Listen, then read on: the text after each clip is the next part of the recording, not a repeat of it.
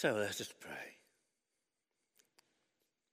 Help us, O God, to draw close to you in your word and to hear your small voice in the tumble of words. Touch our hearts and grant us grace to consecrate our lives to you and serve you with gladness. Amen. Friends, there are indications all around us, and indeed in the notices today, that we are just about to enter Advent and Christmas. All kinds of things, mince pies in the shops, thankfully, and colour and form and lights and trees and each Sunday leading up to Advent and Advent Sunday, the gospel readings are really challenging. So I hope you're ready for this. We have the parable of the talents. It's an intriguing story. What does it mean? Well, do not be misled into thinking that this parable is a gospel narrative that reinforces the notion that the place and wealth of the privileged and entitled is set. That somehow the rich are going to get richer and the poor are going to get poorer. Moreover, they're going to get thrown out. It's true that we observe this kind of thing as we look around the economic, social, and political chaos of our own country and other countries in the world. Indeed, there is a song, a Victorian hymn, which used to be in the Methodist Sunday school hymnal in the days that we had one. The hymn was All Things Bright and Beautiful. And it had this verse in it. The rich man in his castle and the poor man at his gate, God made them high or lowly and ordered their estate. Now, I have to tell you, that is theological nonsense, mumbo-jumbo, travesty of the truth of the gospel. So, what does this parable teach? Well, we hear Jesus. He sets the scene. He does it in a way that people will know and understand and experience. A rich man, fabulously rich. He is going on a journey. So he gathers his 3 best servants who look after his estate, who look after his finances, they look after the people who do the work. And he says to one, I'm going to give you 5 talents, to another 2 talents, and to a third 1 talent.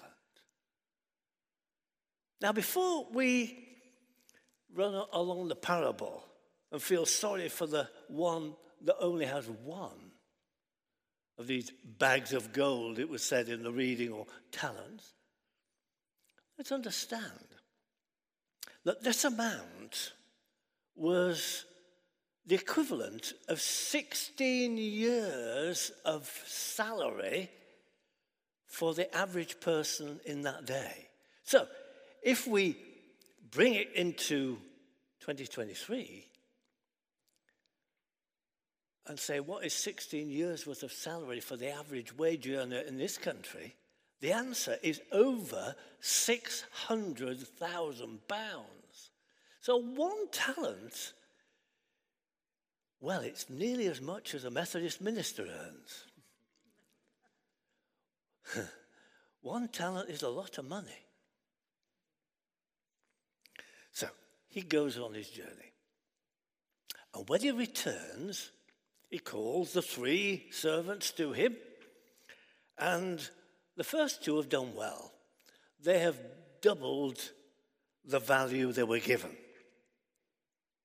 And therefore they're given more responsibility. And they're invited to enter the joy of your master. Now, friends, feel sorry for the 3rd servant. He is in deep, deep trouble.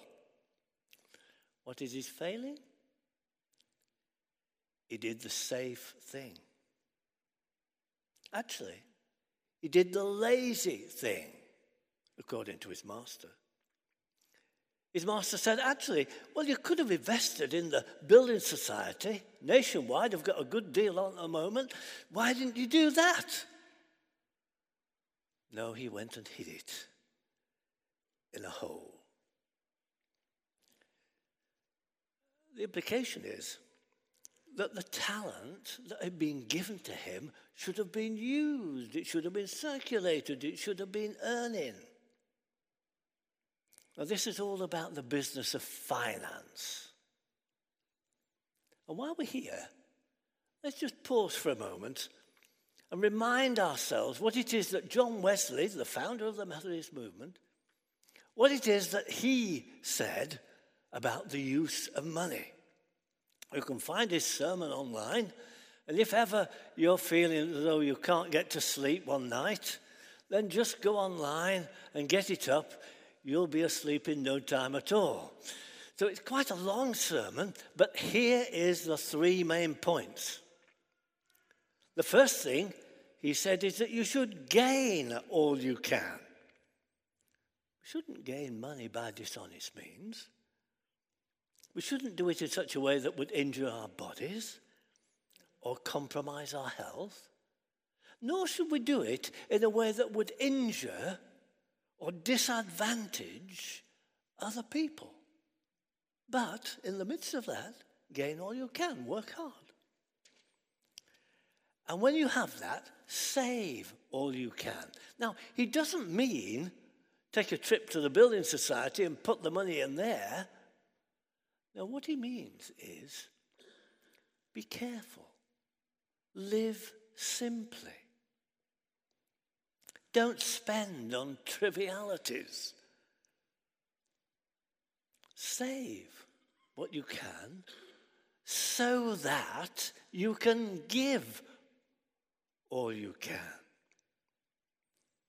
Actually, Wesley says in the sermon, we might as well throw our money in the sea as place it in the bank. I don't know whether there's any bankers here today, but you might take issue with that. But his point is that we're entrusted with this money, with possessions and things, and we should be using our resources, yes, to ensure that we can live okay for the good of our family, but actually to help others and to benefit them.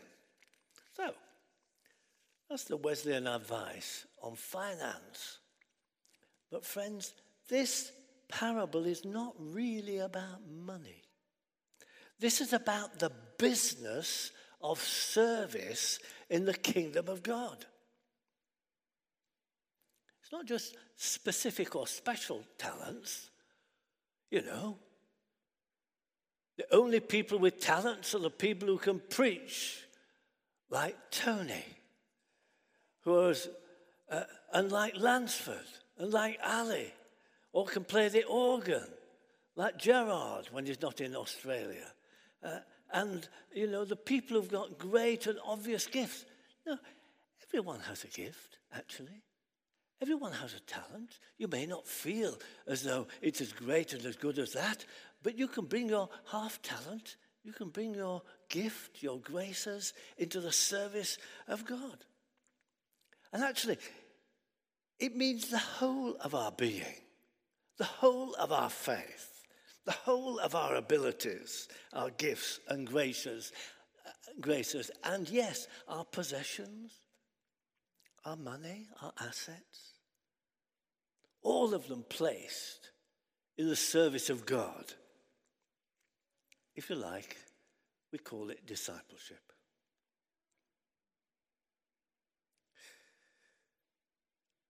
If we just keep these talents and don't use them, then we lose the effectiveness of them. I have an interest in clocks. You know, the kind of clocks that you wind up, right? Not ones that have batteries in. And I've got one or two at home. I've got a Victorian wall clock and I've got a long case clock. And these clocks, most of the wall clocks, were bought by my father, who was working in housing in Huddersfield in Yorkshire. And in 1975, in local government reorganisation, they built new buildings and they had electric clocks everywhere. They didn't need these wind-up clocks. So he bought a few of them. And I've got one, my brother's got one, my children have them now. But when, we got a lot, yeah? And when he got them, some of them hadn't been used for some time. They had gunge and grime and dirt and oil that had become all sort of muddy. We had to clean them. We had to oil them. And now, there they are. Brass workings, fusee workings, if you want to know. They are working really well. Clocks want to be wound. Clocks need to work. In the same way, in Christian discipleship, God wants us to use the very gifts and graces that we have in his service, their talents. Now, today, we're going to have a wonderful service of confirmation and reception into membership. And that's a wonderful thing and a great day for us all, but especially for Papa Keo and for Jake and for Joshua and Patience and Jose. But we all come to stand and say yes to Jesus and yes to discipleship and yes to using our talents. Not just them, all of us, actually. So what did the third servant do wrong? How did he fail? Well, as I've said, he played safe. He tried to preserve just what he had. He didn't apply it. You know, how do you spell faith?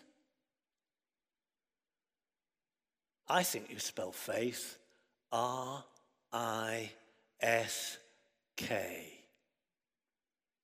We need to take a risk with God. We need to take a risk with the way that God deals with us. You know, if the Wesleyan Methodist minister Thomas Champness and his wife Eliza had not started the Joyful News newspaper and mission, we wouldn't have Cliff College today. If people had not bought up the land that was available in Westminster, where there was an aquarium and a circus, we wouldn't have this building today. If George Piercy, a labourer from Pickering in Yorkshire, who felt called to China, if he just simply agreed with the Wesleyan Methodists that they didn't really want to do that, but he set off and he sailed to Hong Kong. And there he began his ministry. And if he hadn't done that, then probably we wouldn't have the vigorous, creative Methodist Church in Hong Kong and the Methodist International Church. I don't know whether you've got your copy of The Big Issue this week. He's got Prince Charles. King Charles, sorry. King Charles's photograph on the front page. And it talks about the Coronation Food Project. And in that, it talks about Kensal Rise Methodist Church. And there, the Reverend Esther Akam is leading a group of people, and they're preaching the gospel, and they're feeding 50 families, and they're sending food out for another 50 people, 50 families, actually. That's the work of the gospel. It's taking a risk in the business of God. And it has an effect. Now you say to me, excuse me, Howard, I'm only little. I just come here to worship. I don't have a gift. I don't have a talent. I can't do this. I want to say to you, friends, you can. God has given you something you can do. Some gift and grace that you can bring. And he wants you to use it. Otherwise, like the clocks, it'll all get gunged up. And when we use it, it grows. When we use it, it's effective. When we use it, God really uses that gift and grace for the benefit of others. So the question is not how much. It's about what we're doing with what we are and what we have as a church, as Christian individuals. So what are you risking today? What are you risking today? How are you serving? How are you using your talents? It's not enough just to keep them safe. It's not enough just to protect them. As Christian disciples, the whole variety of ways in which we can be involved in proclaiming our faith, sharing it with friends, standing for justice, caring for creation, serving the community.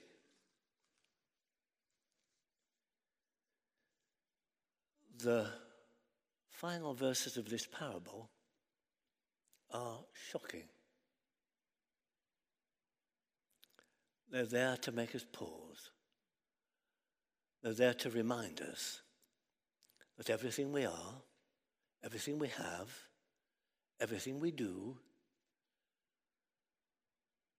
is in the context of eternity. You know, Donald English, great mentor and scholar and preacher and just a downright good person. Donald English, after whom there is a room named in this building, said we should always live with an eye to the future. So friends, what are you going to do in the service of Christ, in the power and the Spirit, to use all that we have and are in his service? In this fortnight that we have leading up to Advent Sunday now, why not reflect on this parable?